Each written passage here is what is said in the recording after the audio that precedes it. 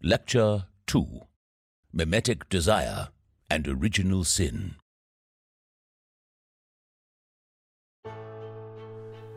In many parts of culture, children are led along a path of prestige where they're told to ace their tests no matter how tedious, so they can attend an elite university no matter how incompatible, in order to work a prestigious job no matter how trivial. Prestige sometimes provides the necessary motivational force to achieve our goals, but even when doing so, often pulls us towards the wrong goals, dating the right person who is wrong for us, living in a fancy neighborhood that's beyond our means, befriending influential people who we don't actually like. And it's no coincidence, I think, that the Latin word for prestige translates to illusion or mirage. What I found most fascinating about this lecture is that it provides a comprehensive theory to help us distinguish between authentic desire and social validation in order to wean off the drug of prestige.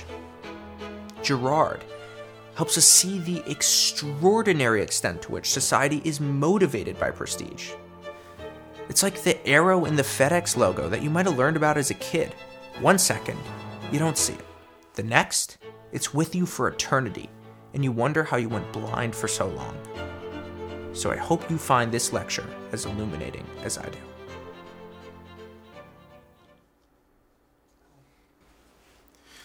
After our first introductory lecture, we are now ready to dive into Girard's theory proper. We're going to spend 2 lectures, this one and the next one, in understanding Girard's psychology, after which we're going to spend 4 lectures understanding how these psychological forces drive human history and manifest quite differently in different historical circumstances. In this lecture, we are focusing on understanding the dominant psychological forces within one individual. It's going to precede this lecture with a gradually zeroing in on the most powerful and explanatory forces in human psychology. Within the realm of all human behavior, we're going to focus on mimetic behavior. Within the realm of mimetic behavior, we're going to focus on mimetic desire. And within mimetic desire, we're focusing on metaphysical desire.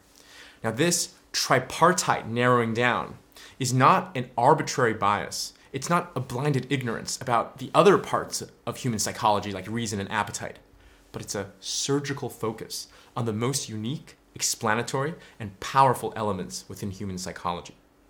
Mimesis, mimetic desire, metaphysical desire is what differentiates humans from animals, what makes us social creatures, and importantly, the key motor responsible for driving human events and history. And that is why Girard focuses on these 3 forces. These components within human psychology, however, are also what render us evil and fallen.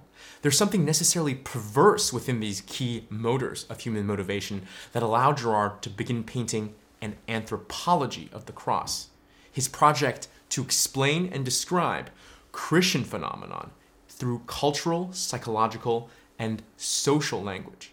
After I describe these 3 psychological components then, mimesis, mimetic desire, metaphysical desire, I will describe Girard's argument for why metaphysical desire is none other than our original sin, and how we can interpret original sin in purely psychological language. Let us first then begin with understanding mimesis. Mimesis can be best understood under the light of David Hume. Now, in his A Treatise on Human Nature, Hume develops a concept that becomes foundational to Scottish moral philosophy: sympathy. Sympathy is the human capacity to understand others by co-experiencing their emotions in one's own mind. In order to emphasize just how foundational and inevitable Hume took this capacity to be, Hume employs the very famous metaphor of 2 violin strings setting each other in motion. When you put 2 violin strings together, as you flick one, a similar frequency of vibration will translate into the other. This is how Hume describes it. I quote, "As in strings equally wound up, the motion of one communicates itself to the rest. So all the affections readily pass from one person to another and beget correspondent movements in every human creature." End quote. What is relevant in this analogy for Girard is the observation that there's a species of human behavior, and for the lack of a better term, I apologize, I use behavior here to connote the broadest possible sense of behavior, whether it's experiences, judgments, actions, intentions, values. There's a species of human behavior that proceed from copying an external instance of said behavior. Indeed, this logic that Hume identifies in sympathy, the carrying out of an external behavior, is none other than the logic of mimesis. What is different is that unlike sympathy, which only traffics in emotions, mimesis spans the entire gamut of human behavior. Now, I like this metaphor because first, it describes humans as naturally social creatures, prone to a form of co-vibrations. Just as strings on a violin aren't independent, neither are we. Mimesis is the fundamental capacity to gain access to the subjectivity of others, as well as to reproduce objective cultural forms. So in other words, mimesis constitutes us as social beings. Second, I like this analogy because it clearly paints mimesis as a tendency. Now, just as strings next to each other are inclined to co-vibrate, so are we in ingesting our cultural environment. The third reason I like this analogy, then, is because mimesis here is also clearly painted as a capacity, not a deterministic faculty that we are obliged to always follow. This metaphor leaves room for agency because the violinist can always, when plucking the first string, pluck the second string differently, or hold the second string steady so that it does not co-vibrate. In the same manner, mimesis itself does not rob us of our agency, and we have some degree of freedom to choose who and what to imitate, whom to extend sympathy to. What evidence is there for mimesis? That's a really good question, and I think, like most answers to the question, what evidence is there in this part of Girard's argument, the first response is always an interpretive one. Girard always presents to us an interpretive or hermeneutical proof. That's to say, he's saying something like, just grant me this one hypothesis. Just humor for me for now. Just go on this path that I'm taking you down, and let me show you the broad kaleidoscope of phenomenon that this concept alone can make sense of. The convincingness of mimesis is not grounded on some empirical fact, but a broad range of phenomenon that it alone illuminates. Now, that's not to say there is no empirical evidence whatsoever to back up Girard's claims. Think to the American psychologist, I believe his name is Andrew Meltzoff, who observed that infants as young as 40 minutes would naturally mimic the experimental's facial expressions with surprising accuracy. Now, of course, it was the first time that one of these babies saw someone make a silly face or stick their tongue out, but the inclination to imitate was intuitive and innate. Now, perhaps another set of empirical evidence, if you have a taste for things like that you can look at are mirror neurons. Now, these are neurons that fire both when you observe an action as well as when you perform that similar action. So this lends to the idea that there's some real biological basis to the idea that doing and observing the same behavior are somehow intimately connected. Now, after touching upon the plausibility, which is your question, of mimesis, let's go to its significance. Why is this a significant thing to focus on? I think the significance of mimesis is that it is an authority that provides normative certainty. Now, I'm trying to use the perennial distinction here between descriptive and normative phenomena. Space and time, length of this chair, color of your a bit too dark navy suit, proof of a theorem. I can gain certainty of all of these things through my own investigations. But when it comes to normative phenomena, what is the good? What is the beautiful? How should I treat people? A primary but not exclusive way to be certain that we are right is mimesis. Now, this is a conclusion that Girard doesn't have to add on, but naturally follows from our definitions on mimesis. After all, if mimesis is a capacity and tendency to naturally extend into the subjectivity of others, internalizing their values, then surely having the same value internalized bolsters our confidence. Now, let me give you a few examples, and let's start with the most local one, recognition. There's a Chinese phrase that goes, 千里寻知己. Man would travel 1,000 miles to meet he who understands him. I think this is a statement and sentiment that we can all relate to especially if we have very peculiar and odd interests that only a few friends share, I think it's so liberating and affirming to just find one other person who likes the same weird stuff that you do, because you feel so much more assured in your own interests. And that's what this Chinese saying is trying to get at. I've seen a lot of this in writing online, because I was somebody who got really obsessed and passionate about things growing up, and I always felt like I was a lunatic for having these interests. I was interested in airplanes and golf and all these sorts of things so intensely. But I felt like I was crazy, like I was the only person who was interested in these things. And the way that I found affirmation with writing on the internet was I would share my ideas. I'd put out my intellectual frequencies in the world, and all of a sudden I'd attract people who were interested in these same ideas. And now I went from feeling like an outcast to feeling affirmed in my passion for things. Yeah, that's precisely right, and the exact type of example that we should be thinking about. Girard's explanation of the phenomenon that you described here, of why it's so important to find people who affirm our values, is that we can't help but through mimesis to internalize the positions of those around us.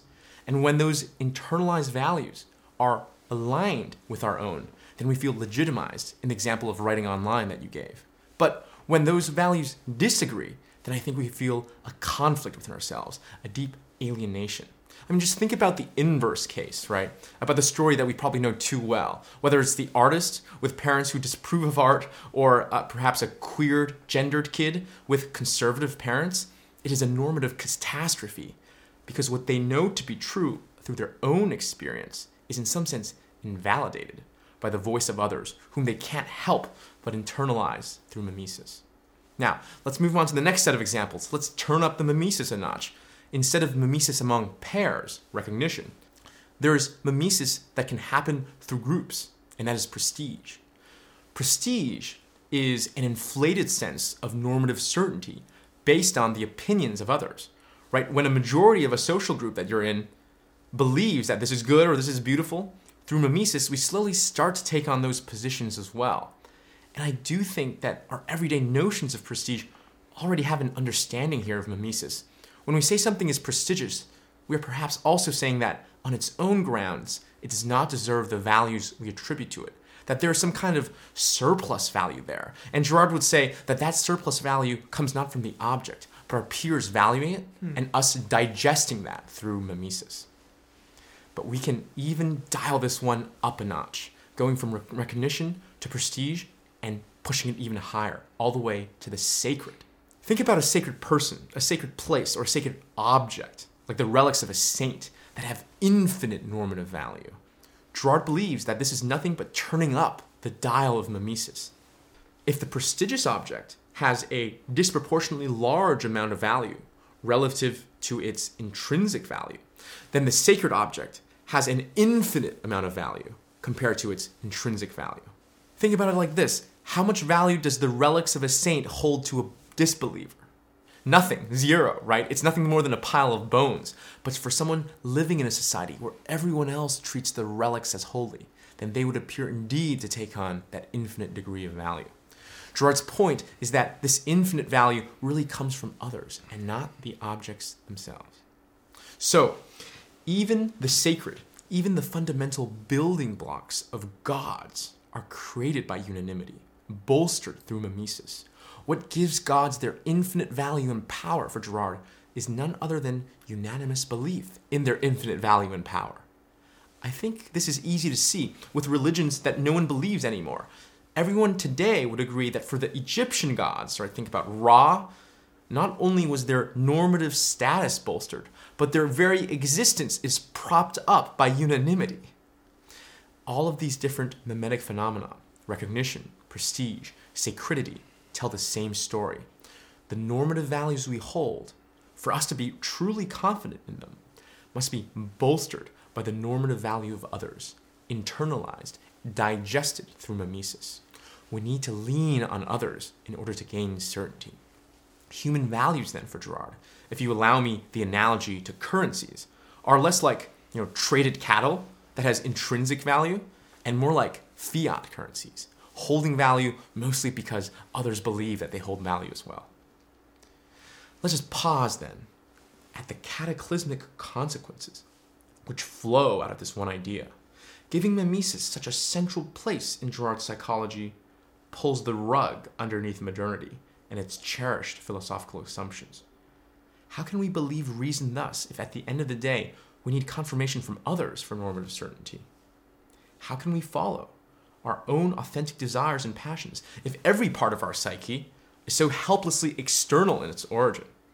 How are we individuals if what defines us is that we're co-vibrating social animals?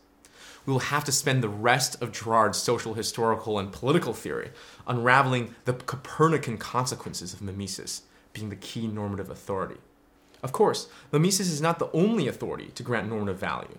The opinions of others isn't the only way we decide for ourselves what is good, what is beautiful, what is just, and how we treat others, right? We can invalidate positions through experience, and certainly we can use reason to some capacity as well. Girard's claim is that mimesis is the strongest and in some sense necessary authority. After all, I find it quite humorous that those who wield reason best, who claim to be the most independent, philosophers seem to travel in packs. Or 2,000 years of Christian theologians affirming similar values, 2,500 years of Buddhist philosophers agreeing on a rough cosmology, the Kern Academy and its heavily progressive leaning, or most humorous of all, that pack of Enlightenment philosophers who believed in reason so. Well, it seems like that the belief in reason itself needs to be grounded on unanimity. Even for those best trained in reason still proves somewhat impotent, more acting as a spokesperson, a defensive lawyer for intuitions that are actually grounded on mimesis.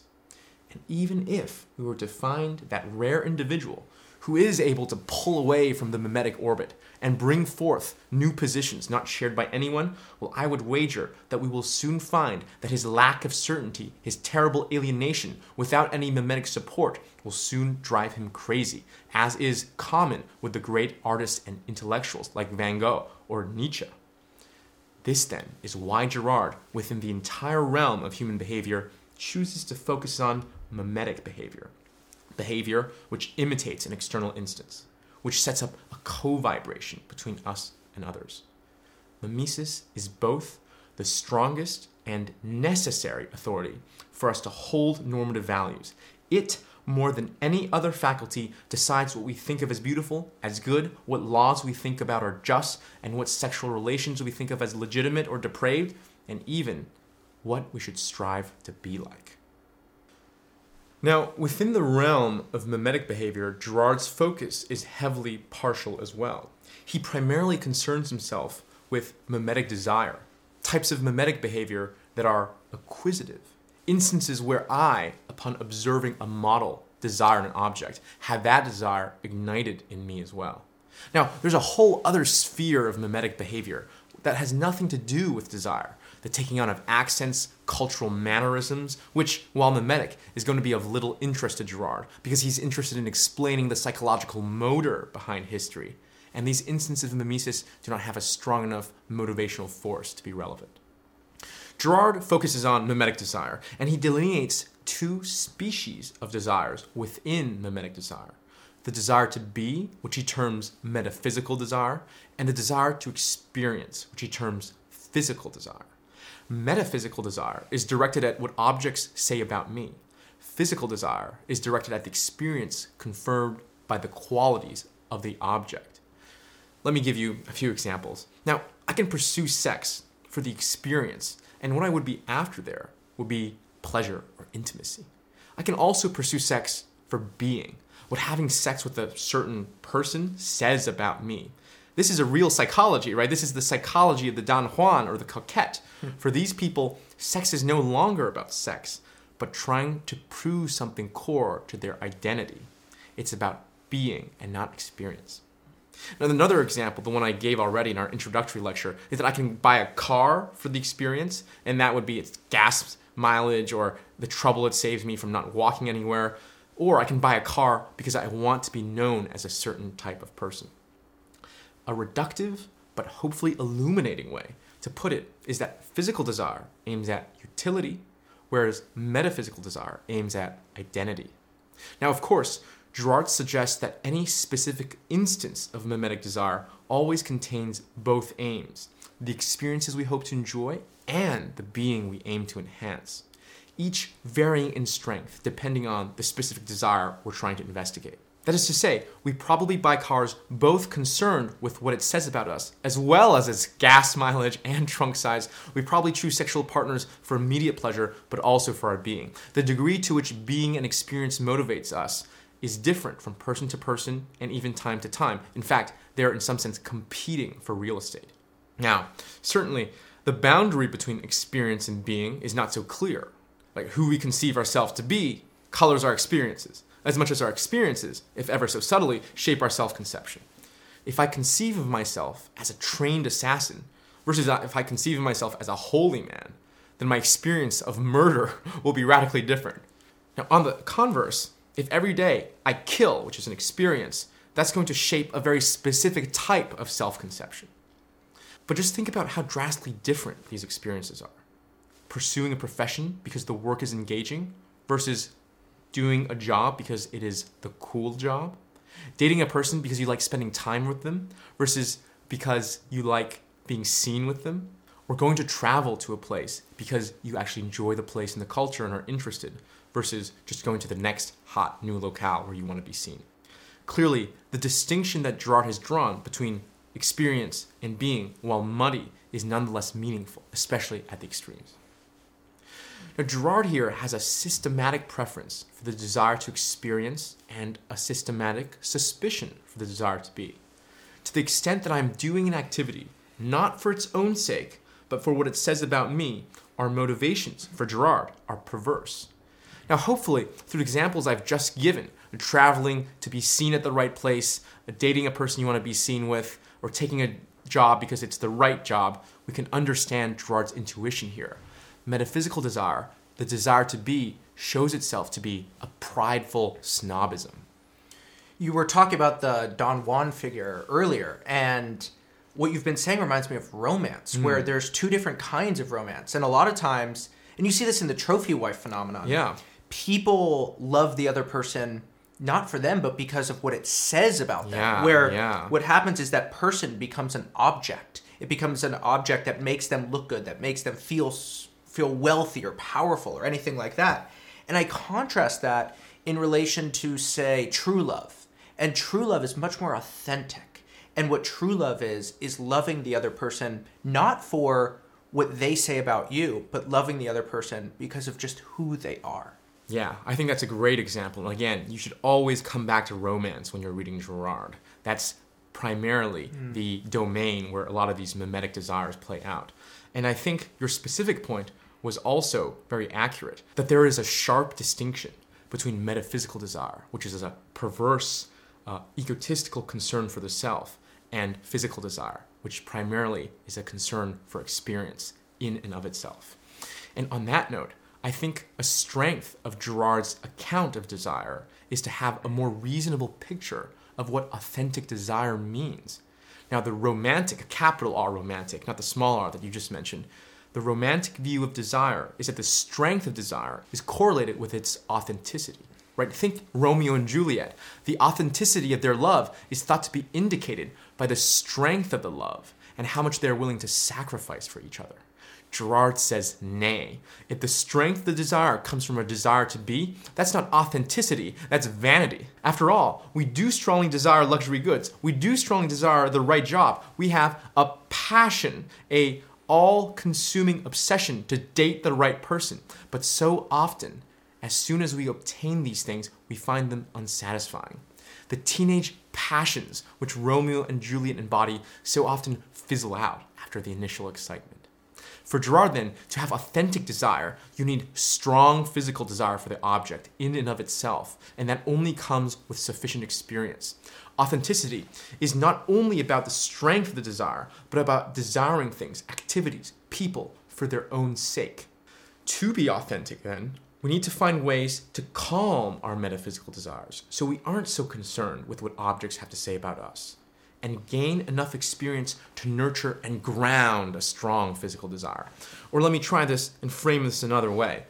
I've often found that snobism, vanity, prestige, anyone who cares too much about status is often a dead giveaway of their amateurity in a specific field, of not having enough experience in a specific domain. Let me give you a concrete example.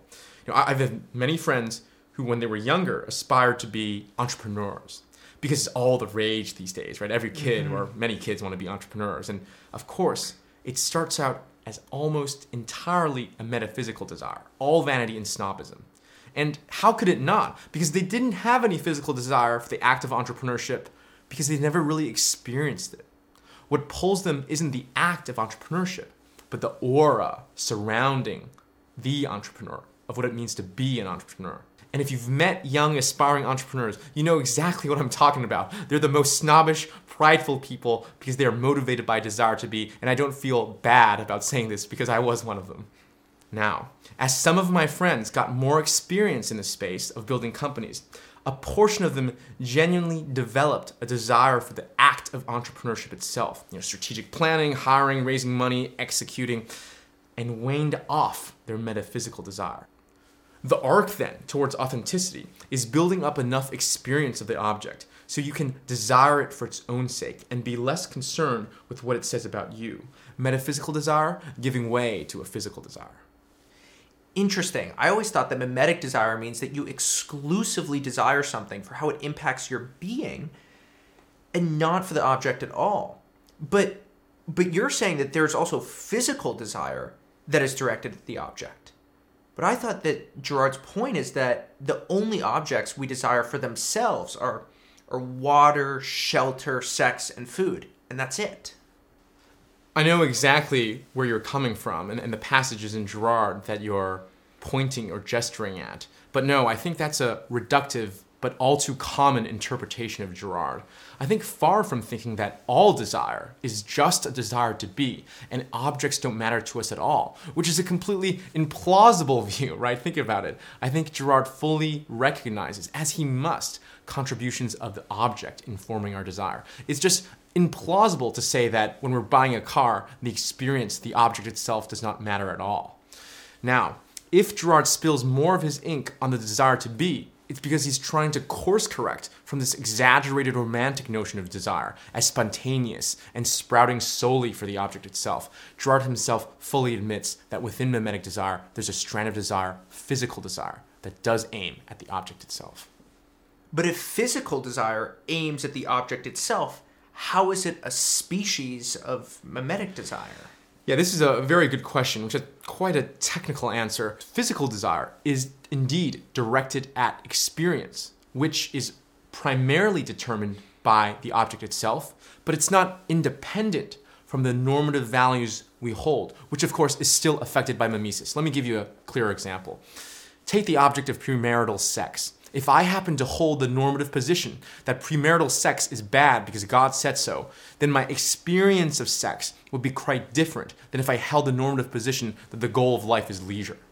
Because our normative positions are governed through mimesis, so too are our experiences and even physical desires. So then, if even physical desires are mimetic in the way that you've described, are there non-mimetic desires? Girard would probably say that as humans, we are interpenetrated by mediators, even when we do not realize it. So perhaps the first gulp of breath that a baby takes is truly non-mimetic at all. But I think apart from that, we will find traces of mimesis contained in all of our actions. Even the action as animal and basic and necessary as replenishing ourselves, drinking water. I think we can call in mind, and sometimes do, if unconsciously, how our favorite athlete drinks Gatorade, right? That's what the purpose of those commercials are for, to implant that model of drinking inside your head. So the answer directly to your question is that there exists a spectrum of desire with increasing degrees of mimesis.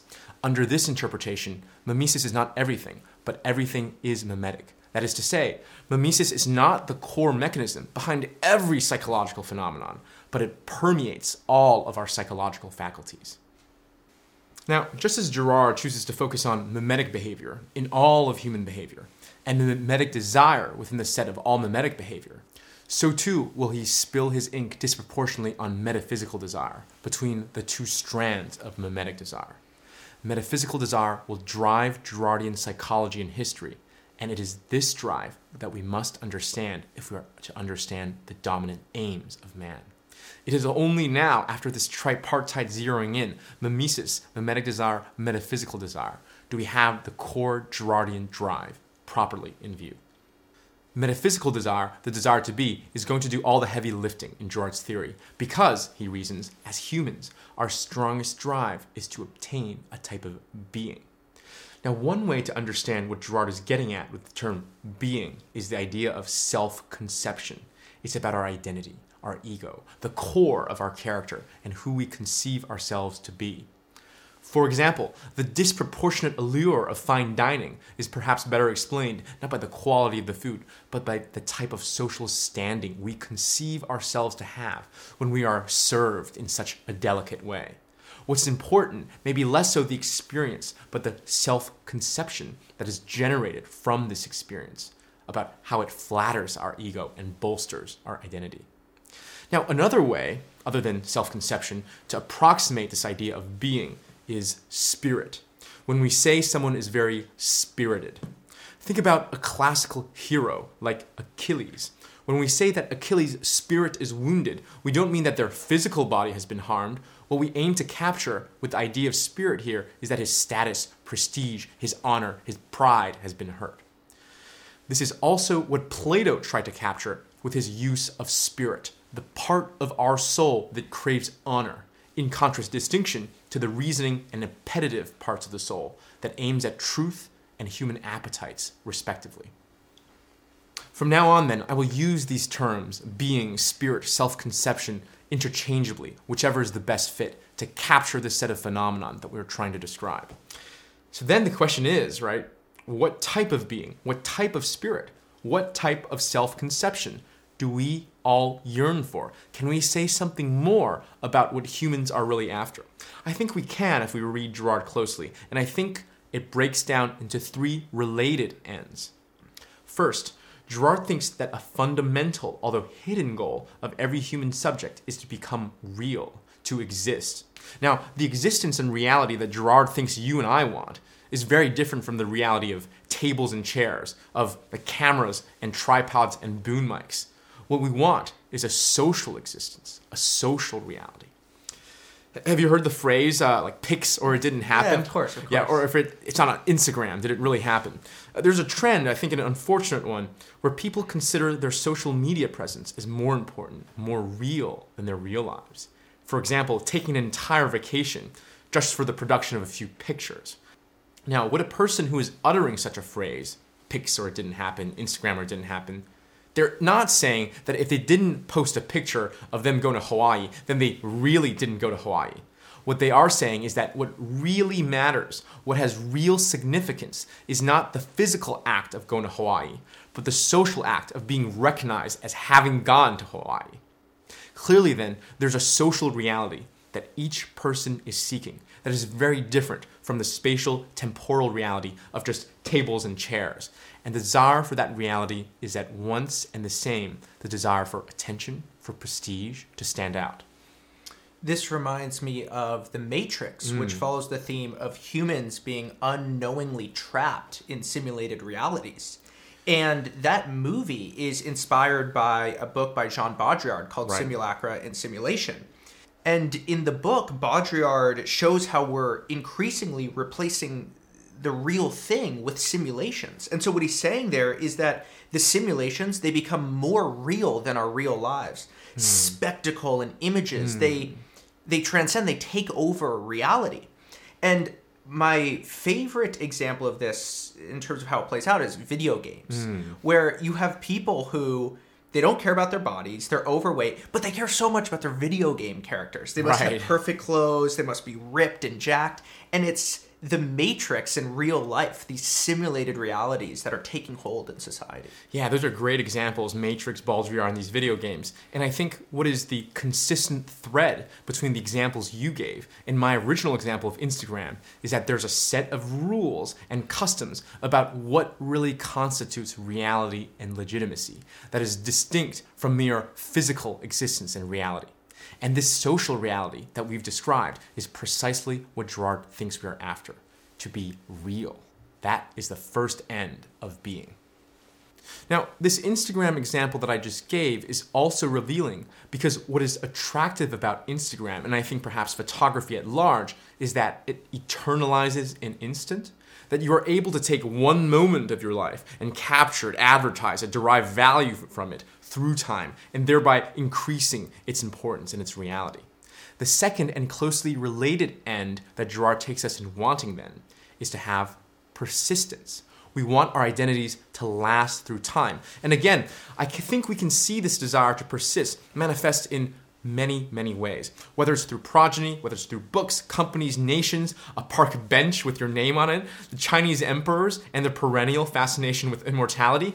Everywhere we look in human society, I think we can identify this as a key drive of humans to be permanent, to be immortal. Now, the third and last fundamental end of all humans is self-sufficiency.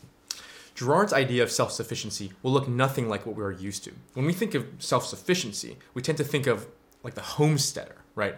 He's self-sufficient because his physical needs are satisfied. He has his plow and his animals and his cows and his ducks and his chickens, and he can live the way he wants through his own means. Girard's understanding of self-sufficiency expands the set of needs that need to be addressed from the physical to the social. He gives an example of a coquette, of a seductive woman who plays her suitors on a leash to satisfy her desires and egoistic impulses. The ideal of self-sufficiency is to have so much power for Girard over the physical and social world that all our needs, not just hunger and thirst, but also social admiration, acceptance, belonging, can all be addressed with a snap of our fingers. Whereas it may be difficult for the homesteader to satisfy his desire for recognition, the coquette can bathe in surplus admiration by simply texting one of her many enamored suitors.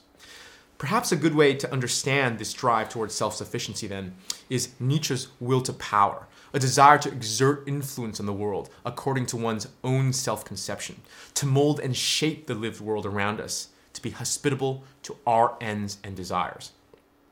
Under this light, the self-sufficiency that the Girardian subject seeks often manifests as a form of domination, as ultimate forcefulness, as being the sole locus that determines one's lived world.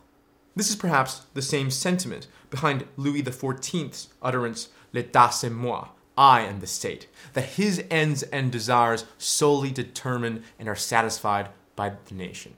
Indeed, the canonical examples that Girard gives of yearning for this type of self-sufficiency are generals like Clausewitz, Karl von Clausewitz of the 19th century, and intellectuals like Hölderlin, who, in their own way, are out there to conquer the world.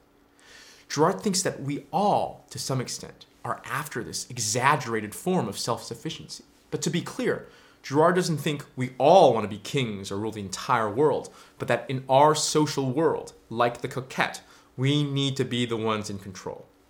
Not unlike Nietzsche's will to power, this drive towards self-sufficiency can motivate a plethora of activities that seemingly aren't about power at all. Let's say I'm in early retirement with nothing to do, is sitting on my kids' school boards.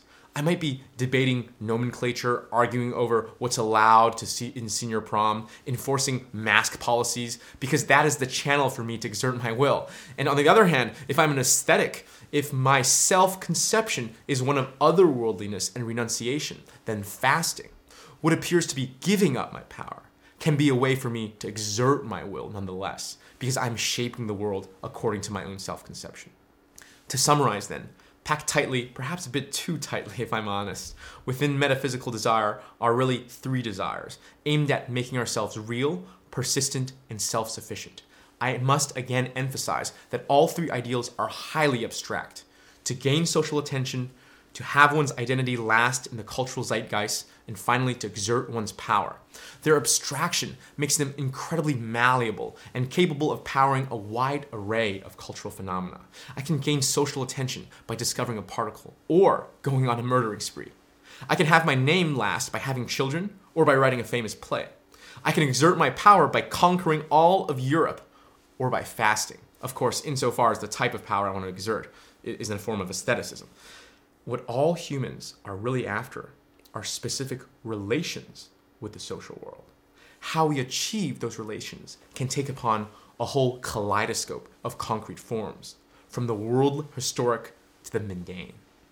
But make no mistake, even when motivating quite mundane activities, these ideals take on an exaggerated form. Rather than reality, persistence, and self-sufficiency, perhaps it's a bit more accurate to think of us as wanting glory, immortality, and power.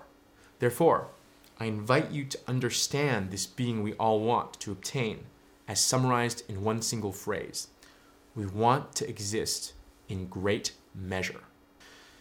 Girard believes that this ideal, quite intuitively, is unachievable, and compared to the glory, immortality, and power we all unconsciously strive towards, our day-to-day existence really pales in comparison. We yearn and strive to be real, to be persistent and self-sufficient.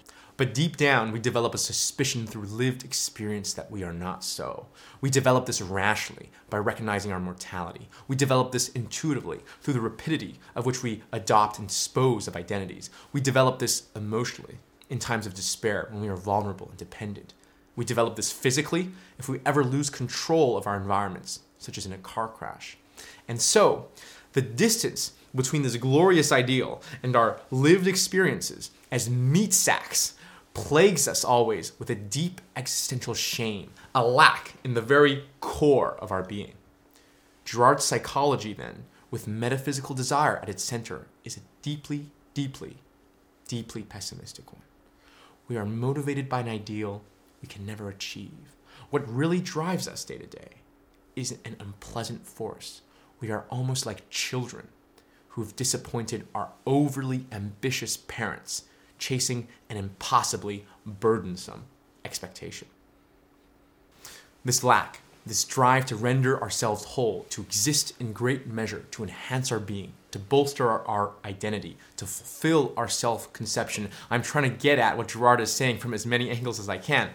These are the driving forces of metaphysical desire and the key motivational faculty of all humans. But how do we achieve this being? After all, it's so darn abstract. Metaphysical desire takes on forms as a pursuit of objects, in the broadest sense of the term.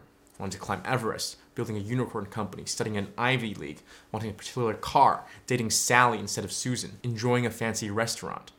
This should not be a foreign concept to our this-worldly, achievement-focused consumer society. We want to acquire objects to bolster our identity. And the way we go about choosing objects is imitating individuals whom we consider to already possess this fullness of being. Celebrities, parental figures, entrepreneurs, an outstanding coworker. We take on their desires as our own, the objects they value as the objects we too strive for.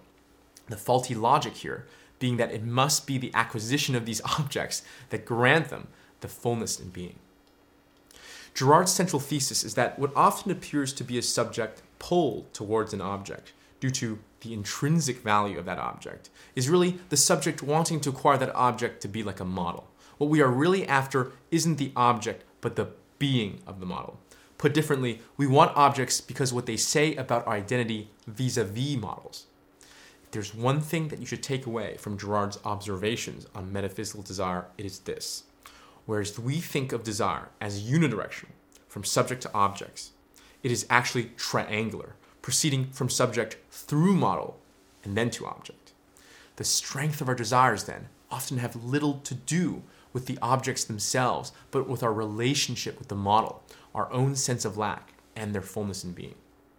Now, because what is at stake in metaphysical desire is our identity, it is the strongest drive in the human motivational repertoire. It's quite obvious when we are motivated by such a drive because we become obsessed and compulsive, and we think that achievement, that getting the object that metaphysical desire yearns for, will fully transform us. Now, in different stages of our lives, metaphysical desire usually directs us towards a limited and discrete set of objects. For me, in my own life, first it was a specific toy, and then it was a weapon in World of Warcraft, and then it was dating a person, then it was getting into an Ivy League, etc., etc. Girard's point is that in every period of life, we are always oriented towards something. That there are these objects in each period of life that take on a disproportionate weight, such that you define progress as inching towards the object. And whenever it slips away from you, your heart just thuds and you feel existential despair. You are totally enamored and caught up with the object. This reminds me of the world of celebrity advertisements. I remember seeing Kanye West's clothes for the first time. And what happened was I walked in and I saw them on the rack and I thought they were ugly. I didn't think that they looked comfortable. It didn't look like they would even fit well. They honestly looked like they belong in the $5 section sales rack at the local Marshalls. But then I started seeing ads for the Yeezus brand, and the same clothes that I once shunned now seem so inviting to me, so appealing. And what I realized in that moment is that clothes aren't just about functionality, which is what I'd always thought clothes were, but also about the person that they make you become. I think that's exactly the right types of examples to think about when we're talking about metaphysical desire and mediation. Celebrity advertisement is exactly what you should have in mind. But I just want to be clear here, this also happens with a much closer circle as well. It doesn't have to be someone as glorious as a celebrity, but the values of a parent, the desires of the coolest kid in school, the tastes of the most popular coworker, these two have the same type of gravitational pull. But on the topic of celebrity advertisement, the one line that gives it all away for me is the slogan of Michael Jordan's sneakers. When he sells his sneakers, he says, "Be like Mike." What it's promising you isn't just a product, it's not a utility, but the being and prestige of Michael Jordan, so that you too can have a small piece of that as well. It's not jump like Mike, it's not score like Mike. The advertisement doesn't promise you the most important thing about basketball shoes, whether it's the lightness or the fit or the bounce or the grip. It's promising you something you want so much more. Be like Mike. As this example shows, it's not just any object from the model that gains this allure. It has to be close, it has to be proximate, it has to be unique to the model. In short, we have to think that the object is core to the model's being. This is what Girard has to say. Let me give you a quote. "The object is to the mediator what the relic is to a saint. The rosary used by a saint or his vestments are more sought after than a medal which has simply been touched or blessed by him. The value of a relic depends on the closeness to the saint. It is the same with the object in metaphysical desire." Girard's point here is that metaphysical desire only directs itself to the objects we think are core, in some sense, to the model's fullness of being. After all, when we want to be like Mike, we don't run out and shave our heads bald. We go out and buy basketball shoes, even if being bald is just as a quality of Michael Jordan as wearing his shoes. Now, of course, I've been using objects in the widest sense possible here, going far, far beyond mere possession and consumption. Take something as intimate as romantic or sexual interest. After all, what could be more private and valuable in and of itself than love or sex? Yet even in this domain, we aren't freed from mediators. Our desires aren't our own. Girard here would point to Dostoevsky's famous book, The Eternal Husband. The Eternal Husband tells the story where a protagonist admires his Don Juan friend and is clearly mediated by him. The protagonist clearly considers this Don Juan as having a fullness of being. So much so that the protagonist brings his new wife to this Casanova Don Juan figure in hopes that he would seduce her, in hopes that he would show his desire for her, and by doing so, validate the protagonist's own decision of marrying his new wife. Now granted, this may be an exaggerated case of mediation, but Girard would say that we all experienced a tampered yet nonetheless similar version of this in our own romantic lives. After all, it's all too common for us to find a previously unappealing partner attractive when we've learned that there's plentiful new competition. Dostoevsky's eternal husband, then, is but a mere exaggerated form of what many of us do really experience in our day-to-day romantic lives. Now, if even in the extremely personal and intimate domain of love and sex, our desires are heavily informed by those of others, then the externality of desire is even more true in less personal domains, a career, a political orientation, aesthetic tastes, or something as innocuous as writing style, the way that intellectuals write. Girard, in some of his essays, tells us that clarity is not fashionable these days. I think what he's saying here is that there's been a succession of incomprehensible writers in the past few hundred years, perhaps Hegel and Adorno chief amongst them, who've added great prestige to writing obscurely. And as a result, many contemporary intellectuals also eject clarity to be more similar to their models. Now, clearly, the domain of mediation expand beyond consumption and span the whole scope of the human condition. The implications of this phenomenon, that our desires are triangular, more due to the people associated with the objects than the objects themselves, ripple across Girard's theory. I will highlight 4 qualities of metaphysical desire that warrant it being the dominant object of analysis in Girardian theory. First, metaphysical desire is extremely malleable, and it explains the varied presentations of human culture. Its malleability lies in the abstract nature of its ideals, reality, persistence, self-sufficiency. Based on who our mediators are, these ideals can take form in a kaleidoscope of ways. If I grew up with a Don Juan as a father, perhaps my desire takes the form as a desire for sexual conquest. If I spent my childhood with philosophers, perhaps my desire manifests as a desire to write treatises. If I was educated in Imperial Japan, perhaps my desire takes on the shape of a desire to die for the emperor. Metaphysical desire is the desire that can be, through mediation, morphed into almost any concrete desire. Even stronger then, metaphysical desire explains the most puzzling parts of other cultures, the parts where people seem to go against their own interests, their own appetites, and their own experience. Take this as an example. We look quite puzzlingly at early Christian aesthetics with self-imposed celibacy, castration, and mutilations. We are also confused by aristocrats who refuse certain tactics in war that would grant them certain victory because these tactics are ignoble. Those in the future, perhaps, will puzzle at our modern elite, who seem to work harder the richer they get, instead of using it to enjoy leisure.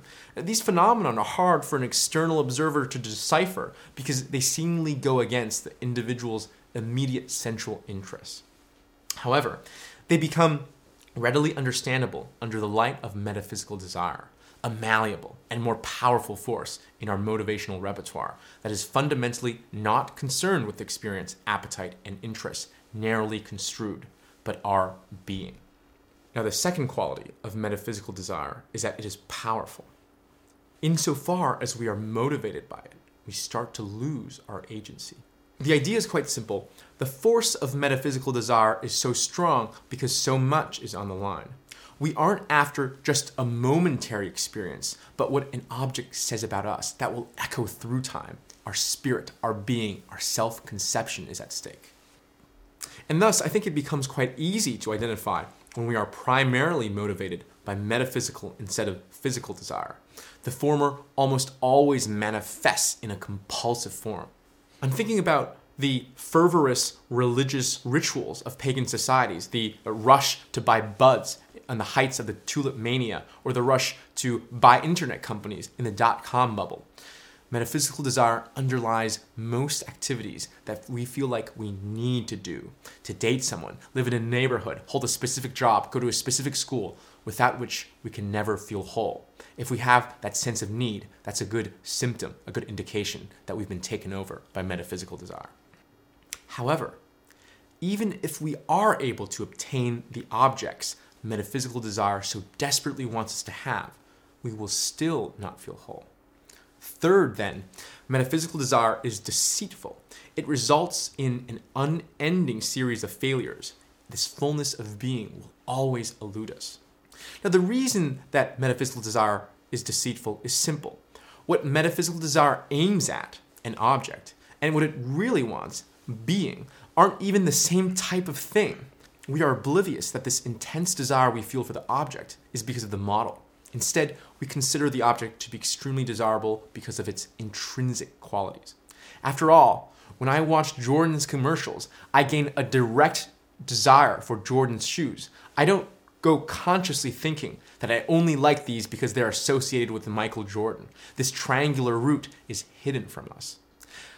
Now, think back to the example of romance. When we find a previously uninteresting prospect suddenly become attractive as soon as we find that a formidable rival desires them, well, nothing about the prospect has changed, yet our desires have increased many-fold. Clearly then, such an increase in desire cannot be pointing at anything intrinsically real from the object, since the object has not changed at all. Indeed, the strength of metaphysical desire is not correlated to any qualities of the object and takes upon a reality of its own based on the desirability of the model.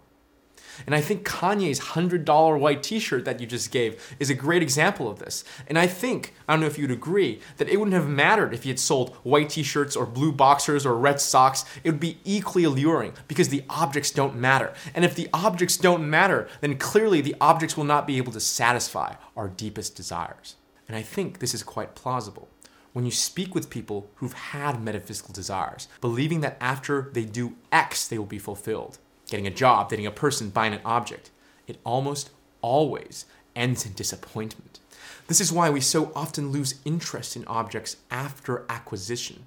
They do nothing to change our being, and we start seeing them for what they truly are, just objects. Yet, because of how malleable metaphysical desire is, when we are inevitably disappointed, we don't see through the lies of desire. We simply conclude that the object we just had was not the right one and go on the chase for other new objects. How many times in your life have you heard something like this? Getting into an Ivy League is fine and all, but you know what will really make me happy? $10 million. Or getting a car. That car I was just so excited about 3 days ago? That's nothing. You know what would really make me happy? That house that I don't yet have. Or maybe a total 180. Making money, having a house, having nice cars, that's all necessary. But what will really give me lasting satisfaction is being a world-renowned actor. Because of how malleable metaphysical desire is, people don't renounce desire itself and simply direct it towards the next set of objects that have maintained their allure. And so they go on one wild goose hunt after the other. To your point about cars and houses, one of the weirdest things about the human condition is the way that we think that buying something, one thing, is just going to satiate us forever. In high school, I was a big, passionate golfer, and I wanted a new putter. It was the same one that Phil Mickelson had, and it was going to make me feel like Phil Mickelson. It was the Odyssey number 9 putter. And I remember being so excited for this thing to arrive, as if it was just going to take care of my golf game forever. And I got it. I was super excited. 3 days later, didn't mean much to me anymore. I want a new driver. I need a Tiger Woods driver. And so I get that thing. And it was this cyclical repetition of wanting something, being so excited, getting it, feeling this emptiness.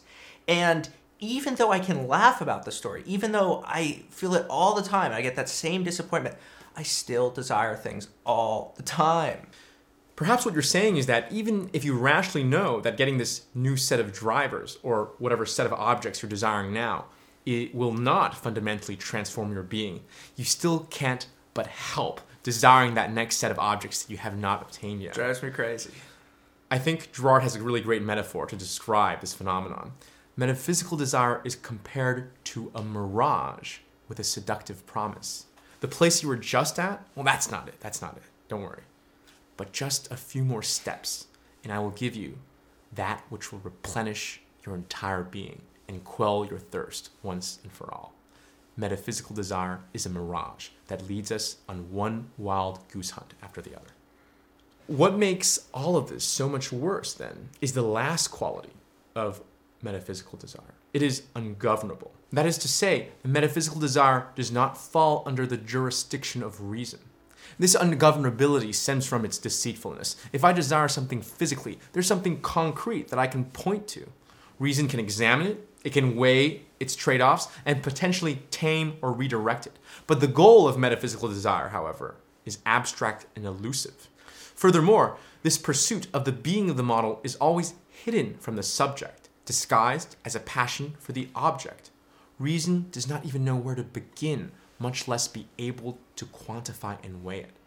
But even if we had rational understanding of our predicament, as your club example and your buying sprees shows, the ungovernability also stems from the strength.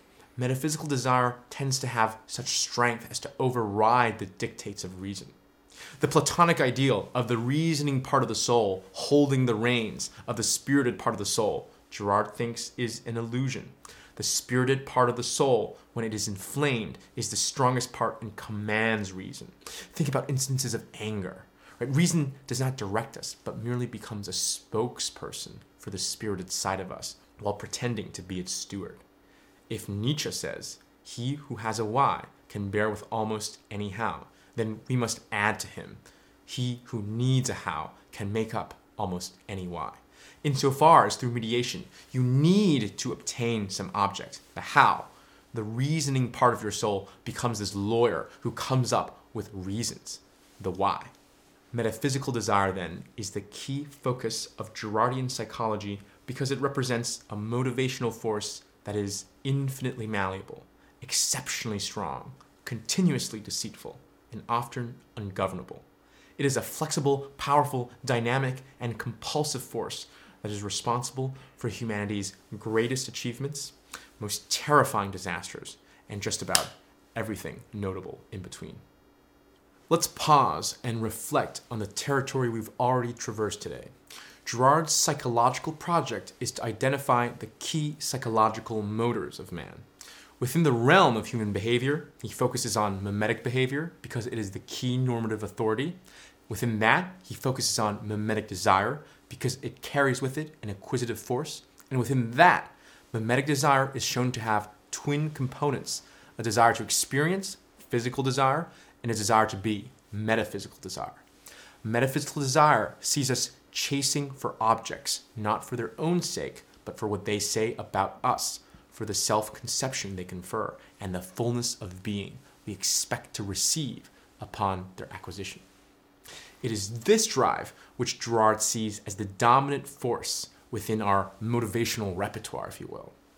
Metaphysical desire, malleable, powerful, deceitful, and ungovernable, renders us compulsive, chasing one shiny object after the other, all while being led on by the false promise that salvation is just around the corner. We will always be disappointed if and when we obtain the object, caught in a perennial and repeating trap of tragedy and farce.